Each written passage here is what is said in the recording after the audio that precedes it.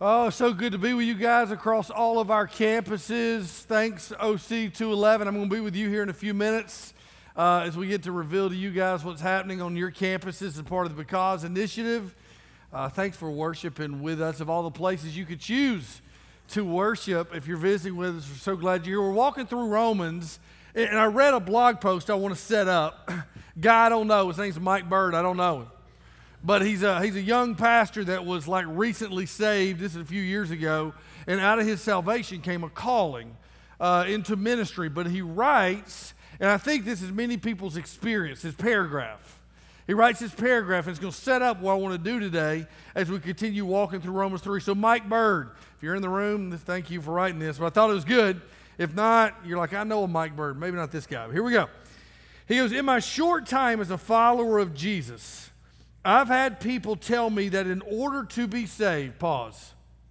That's the first thing that's good, right? In order to be saved, this has to be true. In order to be saved, I need to speak in tongues, partake of some sacrament, only read the King James Bible, can I get a witness? Subscribe to a certain confession, believe in this diagram of the end times, jump through a dozen other hoops that seem to serve the purpose of validating the rantings of some lunatic with an opinion and a desperate desire to force it on others. But here's what he says. Fortunately for me is Romans chapter 3. I was discipled in a church where the pastor was committed to biblical preaching, so I never got suckered into a Jesus plus stairway to salvation. We live in a confused and cluttered culture. That's where we're living at. And what I find is the confusion and the clutter moves its way into the church. And there's many people that have misunderstandings or misconceptions, and we make a lot of assumptions about what it means to have relationship with God. We make assumptions about the gospel, what it means to have a relationship with God. One of the ways we want to serve you best is, here's what I can promise. Not a perfect church, but we will be crystal clear at what it means to have a relationship with God that comes through Christ and Christ alone. And here's the reason we are that, because we think the Bible's crystal clear about it. Right? We can disagree about a lot, but when it comes to relationship with God, there's not a lot that's left out once it comes to Scripture. So if you got your Bibles, Romans 3, right? Romans 3. Paul writes, if you haven't noticed, Paul's a smart guy. Paul writes like a lawyer building a case. If you read Romans, it's like a lawyer building a case for Christ, and he anticipates the questions people are going to ask before they ask. And it serves really well. In fact, the first 100 years of Harvard Law School, go fact check me on this, law students were given Romans to study. Not to convince them of Jesus, but because the argument is so meticulous. It's so logical what he lays out in a school of ideas, what it means to have a relationship with God and why the gospel is the hope. So Paul will answer questions like this along the way. Why do Christians make such a big deal about Jesus? Like back then, this guy from Nazareth, this carpenter from Nazareth, this Messiah saying he's from Nazareth, this Jewish carpenter. Or now, why does a guy who was a Jewish carpenter 2,000 years ago have to know, what does he have to do with knowing God today? All right, what is that all about? All right, why, like I get wanting to connect with the divine, but why Jesus? Somebody goes, whoa, the cross, that's why. The cross, okay, but let's get to the cross. Let's play devil's advocate here. What's up with the cross? It's a pretty brutal scene. What kind of loving God would murder his son? Or allow his son to be murdered? Like, that's the center of y'all's belief? That's kind of weird, right? And while we're talking about that, why do Christians believe Jesus is the only way? Like, I'm down with he is a way, but the only way? Come on, man, right? Here's one. Why can't we just all know God in our own way? If somebody were to ask you that, what would you say? Like, you've probably been asked a question like, why can't we just know God? And, well, I just know what works for me. And I just know what works for me and my family. Listen, I'm smiling. I love you. Bad answer. Not a biblically faithful. It's a very American answer, but it's not biblically faithful. Oh, Jason, I know. You used last week, John 14, what was that series in August? I forgot what you said last week, but you said something about, Jesus said he's the way, he's the truth, he's the life. Good, you remember, right? But here's the thing, that was Jesus' declaration. Here's the beauty. Romans 3 is the explanation for why he is the only way, the truth, and the life. So Romans 3, you don't have to stand, because I'm going to walk you through the passage. You'd be standing and sitting a lot. So Romans 3, we're going to pick up about verse 10. Here's what it says. No one is righteous, no, not one, understands. No one seeks for God. Paul's saying, born with a Jewish heritage, born Greek, born religious or irreligious, we're all born outside a relationship with God. Nobody on their own is righteous. It's our condition. Like you think, like you're born into the condition of this. What do you mean? Anybody got kids 2 or under in the room? Raise your hand. 2 or under in the room. You didn't teach your kid as wonderful as she or he is, and they are wonderful. We thank you for them, right? You didn't teach them to throw a fit. They knew how. You never said, here's how to make mom and dad really embarrassed. You just start doing this, yelling and screaming and all. No, you didn't have to do that. They knew it, right? Why? It's a condition. That's what Paul's saying. All of us have turned aside. Right? Together they've become worthless. No one does good, not even one. We're turned inwards. We'll come back to that. Their throat is an open grave. Right? They use their tongues to deceive. What's an open grave? Why do we close graves? Because bodies rot and decompose. Paul is saying from their heart, a rotten heart, comes awful words. Right? The venom of asps, let's make sure to pronounce that right, right?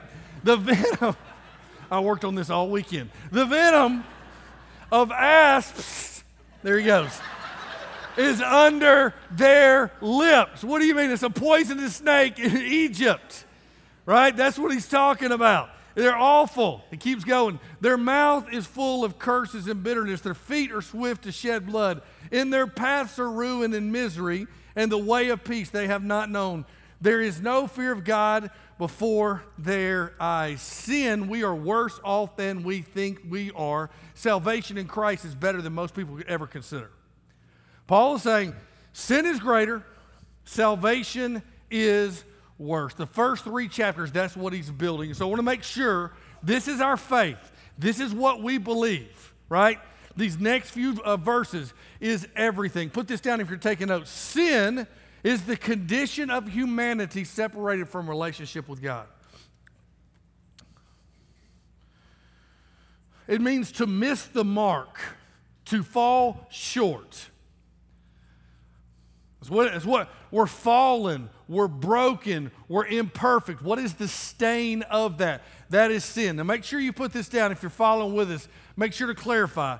Sin is more than just bad behavior on a bad day or poor choices in one wrong moment. That's the way we think of it. It's an activity, not a condition. Right? So if you're taking that down, it's more than we are guilty needing, right, forgiveness. The Bible talks about sin more as like we are slaves needing freedom.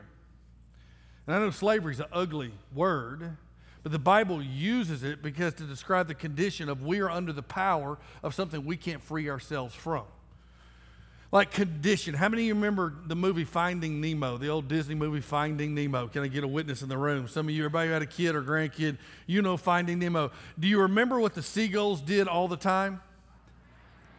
Man, y'all the first audience that got this. I don't even know if that means you guys are way away from Jesus or you actually got kids. I don't know. Everybody else I've looked at said that, and they're like, mine. But here's it, mine. That's a condition of sin. 2 Corinthians 5 says sin turns us in on ourselves. My wants, my desires, my emotions, my rights, my thoughts, my feelings, my choices, me. It's a condition that stains everything. My friend, Pastor Joby Martin, it's not in your notes, but here's the way he defines it. He goes, what the Bible teaches is we're not all equal sinners, but we are all sinners equally. That's really good that you get this because we love playing the moral comparison game in our head. We do. We've been talking about that the last few weeks, the moral comparison game. And if you want to look out to compare yourself morally to somebody, you can do that. You can always find a dude with a worse rap sheet, with a worse public record than you. No doubt you can find that, but here's the thing, lean in. But that don't mean you don't have your own junk. Like we never play the moral comparison game with Billy Graham. We never think, there's the standard Billy Graham. You know what we do? There's a mugshot on the nightly news, and we go, well, I'm not him. We see some documentary on Netflix about a rich, wealthy guy who has his whole family murdered, and we're like, we're doing all right. Right? That's what we think. And if you think about it with us, lean in right here. It's not even that we let down God's standards, that we miss the mark. Everybody in this room would say that. We're imperfect. We know we miss the mark. We don't even keep up our own standards. Let's just own our depravity for a second. What do you mean? How many times have you thought to yourself or looked in the mirror and said, I'm never going to say that again. I'll never act like that again. I would never do that again. I'll never drink that again. I'll never take that pill again. I'll never. Isn't it funny how never happens really fast again? We don't even hold up our own standards, right? Ephesians said that we are dead in our sins. This is what Paul says, dead in our sins. And I don't know a ton, but I know there's not different levels of dead. There's not dead, deader, and deadest. There's just dead, right? Paul says it's a condition. But then I want you to keep reading, because here's where he begins to push, because his is what's in most of our thinking. Right? If you get raised Catholic, raised with some religious roots, I have family that's that, right? This is where most of us lean. Okay, we got a problem, so here's what needs to happen. Here's what Paul keeps going. Now we know that whatever the law says, it speaks to those who are under the law, so that every mouth may be stopped and the whole world may be held accountable. So we know we fall short. God's word's written on our heart. We know right and wrong, whether we'll admit it or not. This is so big. Here it is. For by works of the law, no human being will be justified. Everybody lean in. This is where Christianity is set apart from every other belief system in the world, right here on that line. Every other belief system, basically, somewhere, if you want to be made right with God, do this, act this way, do this long enough, with a right enough heart, and you can be made right with God. And here's what Paul said. There is no human action that's going to justify you before God. None.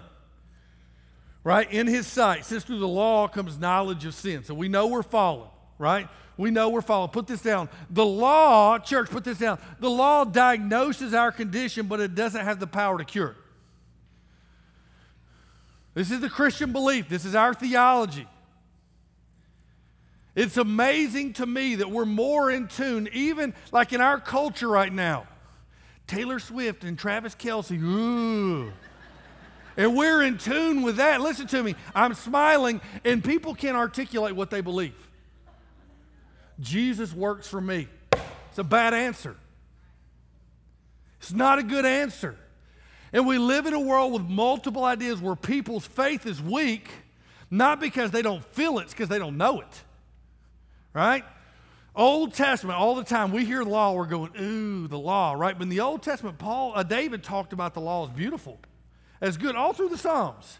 His law is beautiful, it's good, it's righteous, it's holy. I meditated on it day and night. He would talk about it's honey on my lips. For us, in America, law, authority, I don't need that, right? We're free. That's kind of the way we think. Let me illustrate this way how the law works. My grandmother lived in Decula, Georgia, right next to Decula High School, right? Her red brick house is still there. And behind her house, about a quarter of a mile behind her house, were railroad tracks, the same railroad tracks that run through Winder. Go through Decula, right? And back there was always, here's what we knew. You know, we'd always go back there, me and my brother, and play. There were a little strip mall. Well, strip mall. It was like one little store back there, okay? That we go back and hang out about. But here's the thing with train tracks. The tracks can give you direction, but the train takes you to the destination. Tracks give you the direction, but they do not get you to the destination. There is a train. How many of you have kids that broke something, sprained something? You take them to get an x-ray. That x-ray tells you there's something broken. That x-ray doesn't fix what's broken. A CT scan, an MRI scan will show you there's a tumor. Will show you there's mass. Will show you there's cancer. Let me tell you what it won't do. Cure that cancer. The law shows us the beauty of God and the brokenness in us, but it doesn't bring the two together. It's a gift of grace. God gives us His way, His standards, not because He wants to make us right with that, because He wants us to see our brokenness, And so let's keep moving. And now this next couple of verses are probably the most important paragraph in all the Bible. Martin Luther said it's the hinge point of all of Scripture. Romans 3:21 through. So I can't save myself by doing good. That's what most people think. I can't save myself by doing good, and everybody's broken. We all feel it. We all sense it. Then what's the answer? Here's where Paul begins to lay it out. But now the righteousness of God, remember what righteousness means. We're right standing with God. We've been made right with God. If you're righteous, you've been seen as good or right. God looks at you and goes, yes. But now the righteousness of God has been manifested apart from the law. It means the law points us to the need for a Savior but can't save us, although the law and the prophets bear witness to it. The righteousness of God through faith in Jesus Christ. That's the best news possible for all who believe. For there is no distinction. If you were raised in a Baptist church, you know this verse. For all have sinned and fallen short of the glory of God, right? There were two verses in the Baptist church, John 3:16, Romans 3:23, right? That were the two. You had it drilled into you. And we're all justified by His grace as a gift through what? Through the redemption that's in Christ Jesus. Let's keep going. It gets a little wordy. I'm going to come back and explain it to you. Whom God put forward is a propitiation. I'll explain that. And I'm like, I don't know that word. Hold on. By His blood, because it's a beautiful word.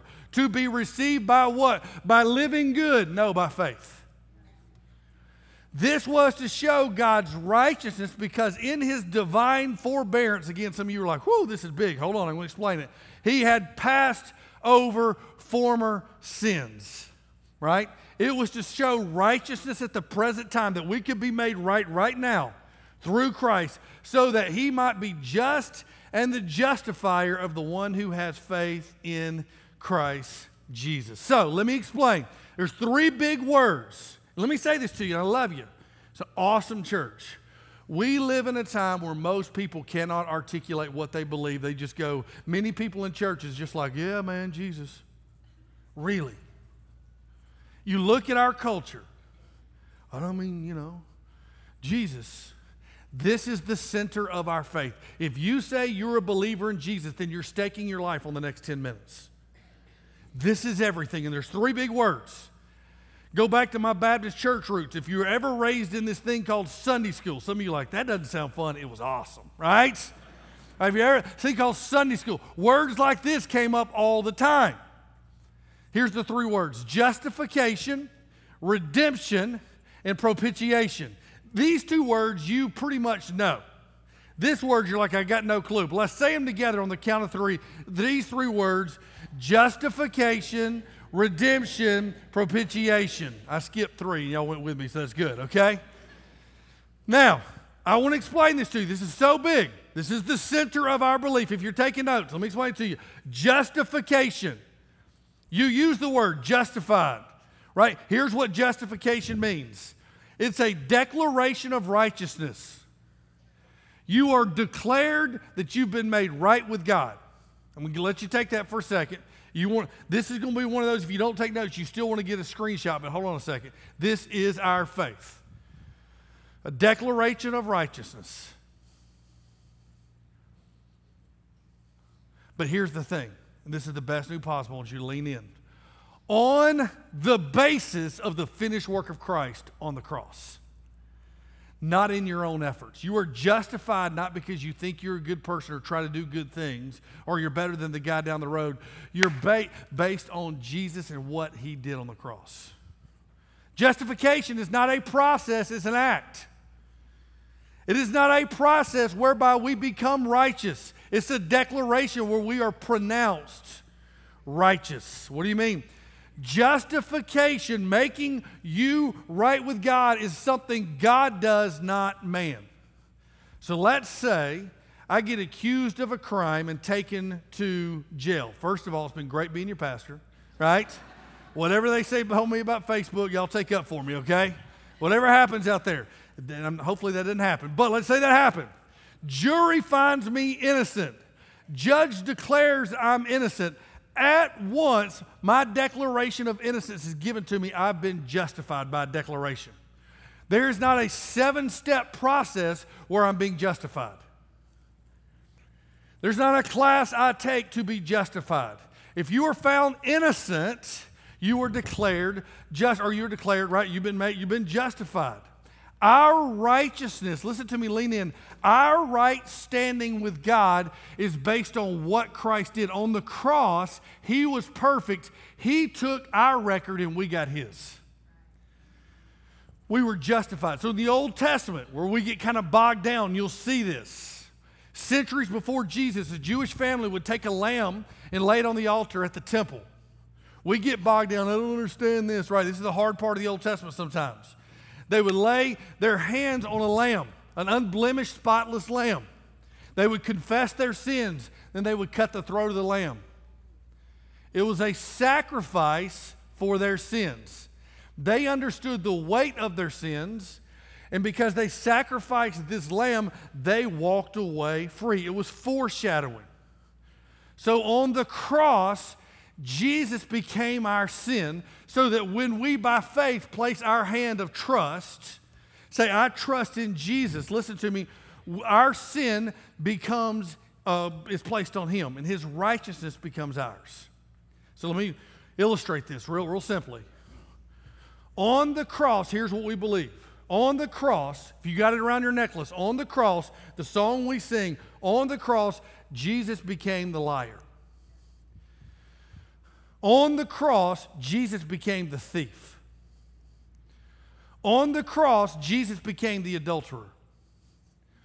On the cross, Jesus became the husband that neglected his family time and time again. On the cross, Jesus became the man or woman who wrecked somebody else's marriage. On the cross, Jesus became the teenager that lies to her parents again and again. On the cross, Jesus became the hypocrite that lives a double life. He became the proud. He became the selfish. He became the apathetic. He became those things and He died for them so that you and I, by trusting in Him, would be innocent of them. What's that called? Justified. Justified. We are justified by His grace, and here's the next word. As a gift, not something we can do, redemption. This is how it happens. Redemption means to buy something back. This is our faith. This is everything. To buy something back, to bring it back from destruction, to restore it.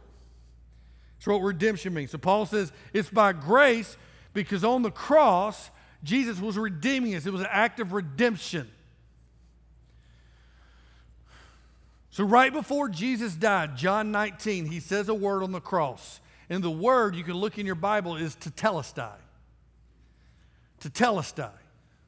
What does tetelestai mean? It is, finished.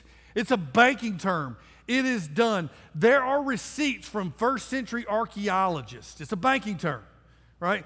There are receipts from first century archaeologists that find a ledger or a book where there were debts that were owed, and when somebody paid their debt, there was a stamp put across their debt, and that stamp said tetelestai, meaning it has been paid.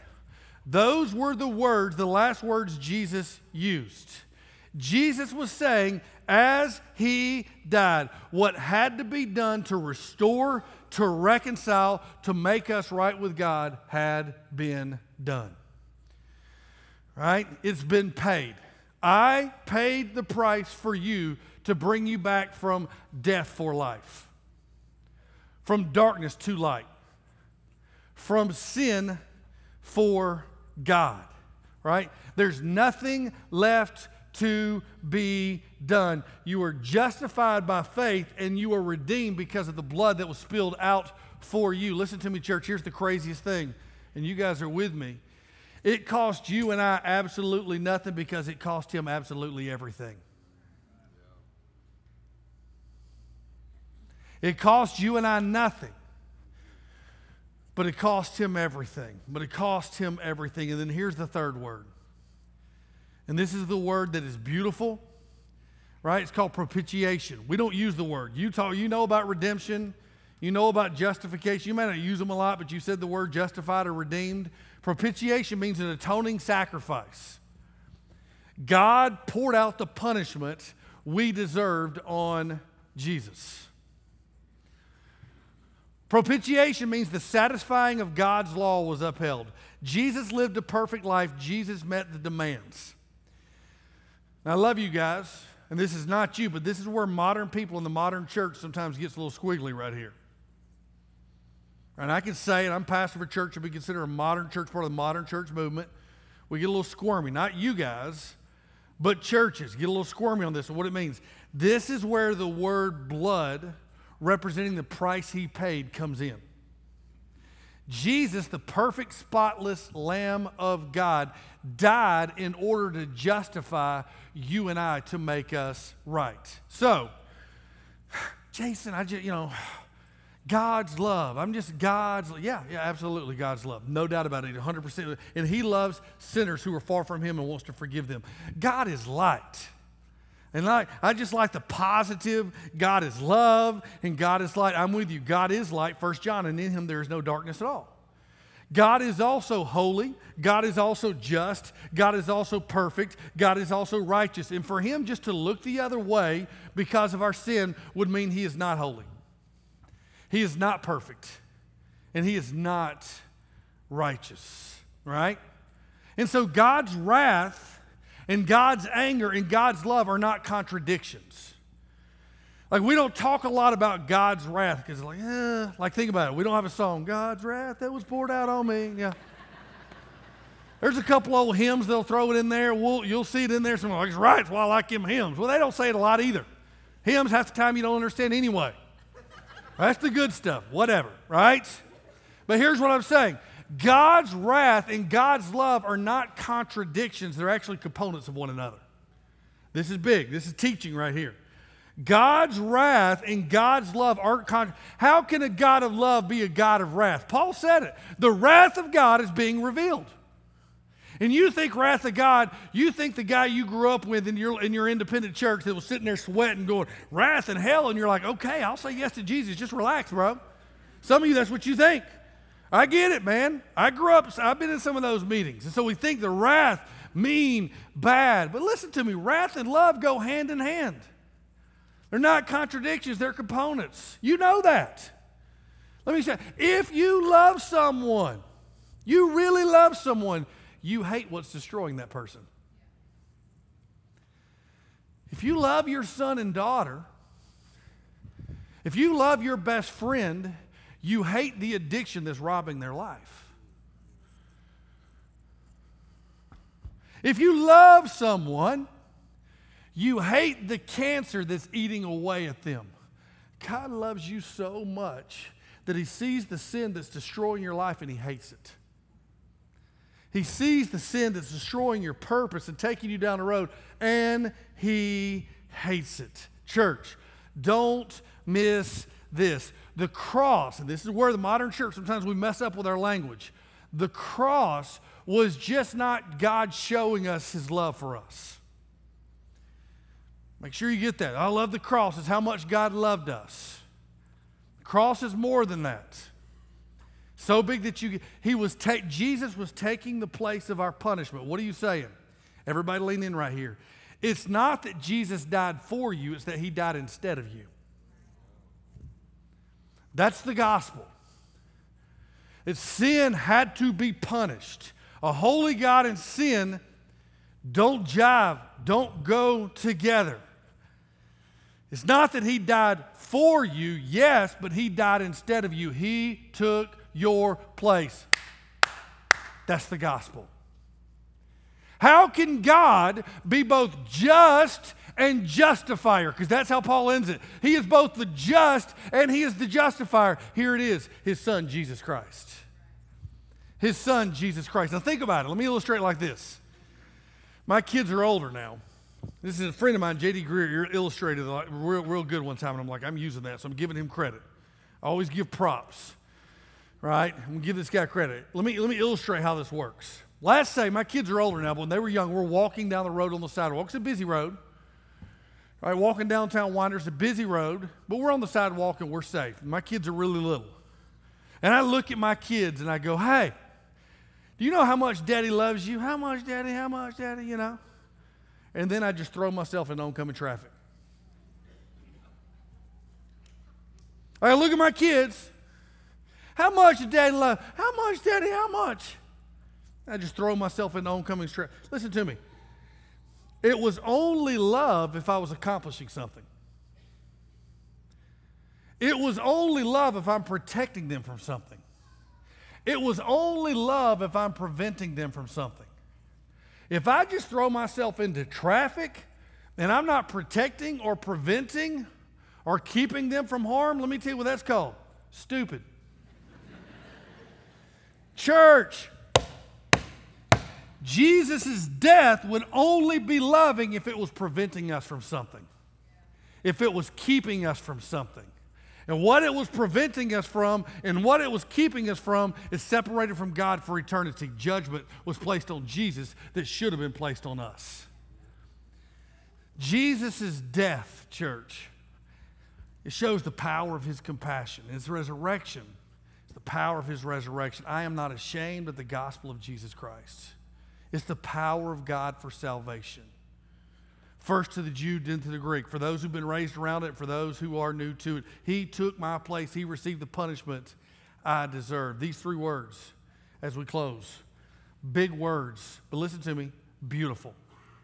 He made me right. I can't. Because he redeemed me on the cross.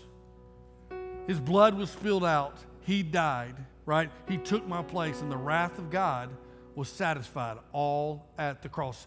These three big words, let me make it really simple. This is the gospel. This is our faith. The gospel in four simple words is simply this: Jesus in my place. That is the gospel. What is the center of our faith? The teachings of Jesus. Nope. What is the center of our faith? Love. Zero. Nope, you're wrong. What is the center of our faith? Be a good Samaritan. Nope. What is the center of Christianity? Is Christ and the cross. It's Christ and the cross. Jesus lived the life I should have lived. He paid the penalty I should have paid. And I have a relationship with him by faith and trust. I lay my hand out and I take my trust off myself and I place it on Jesus. Listen to me, here's the best part. Here's what that means, and here's where most people miss it. What that means, if you're in Christ around this room, if you're a person who follows Jesus, like I am in Christ, I'm a believer, raise your hand. Here's what that means if you're in Christ. When God looks at you, if you're a believer, he does not see your sin, he sees his son, your Savior. Woo! Come on. Your junk, your filthy mouth, your dark heart, your lying ways. He doesn't see that. You know what he sees? His son, Jesus. His son, Jesus. If you're in Christ, there's nothing you can do that's going to make God love you more, and there's nothing you can do that make God love you less. His acceptance and approval are all you need for everlasting joy. It's a brand new identity. That's what the cross is. Like his compassion is seen in the cross. His power is seen in the resurrection. But I'll make sure you get this. Remember my grandma's house I was telling you all about? Train tracks right behind it, 1/4 mile downtown Decula. Still there to this day. We would go, my brother and I would go out and play. We'd run down there and she would always go, don't mess with the train because the train will win. It's a good wisdom from my grandmother. She's with the Lord. Thank you, Grandma. Right? Don't mess with the train. Train's going to win. Paul says, I'm not ashamed of the gospel. Why is he not ashamed of the gospel? Because it's the power of God for salvation. Everybody lean in as we close. I don't care if you're Catholic roots, Baptist roots, no roots, Pentecostal roots. I'm not sure where I'm at. Everybody lean in. Here's what I know for sure. If you scrap with a train's going to win. Well, not duh, Jason. Where are you going with this? If you get in front of a train, good chance you're probably dead. But at best, if you get in front of a train, the train has power. The train has force. All of us go, yeah. And you hit a train, and you scrap with a train, at best, you're going to be walking with a limp. You're going to be walking with a limp. Why? You scrap with the train. Train's got force, more force than you. It's got power. You get hit by a train, there's a really good chance your face is going to look different. It's going to be a few body parts missing. Why? It's got force. It's got power. Let's say I ran back to my grandma's. I was running late. And I looked at her. Why are you running late? Grandma, train hit me. But I'm running just like I'm fine. Like nothing. No, it didn't. Train's got too much force and too much power for it to hit you and you be the same. It is the power. I am not ashamed of the gospel of Jesus Christ. What does Paul say? It's the power of God for salvation. So here's what I know. If you've been hit by the power of God for salvation, you're not the same person. You're not the same person.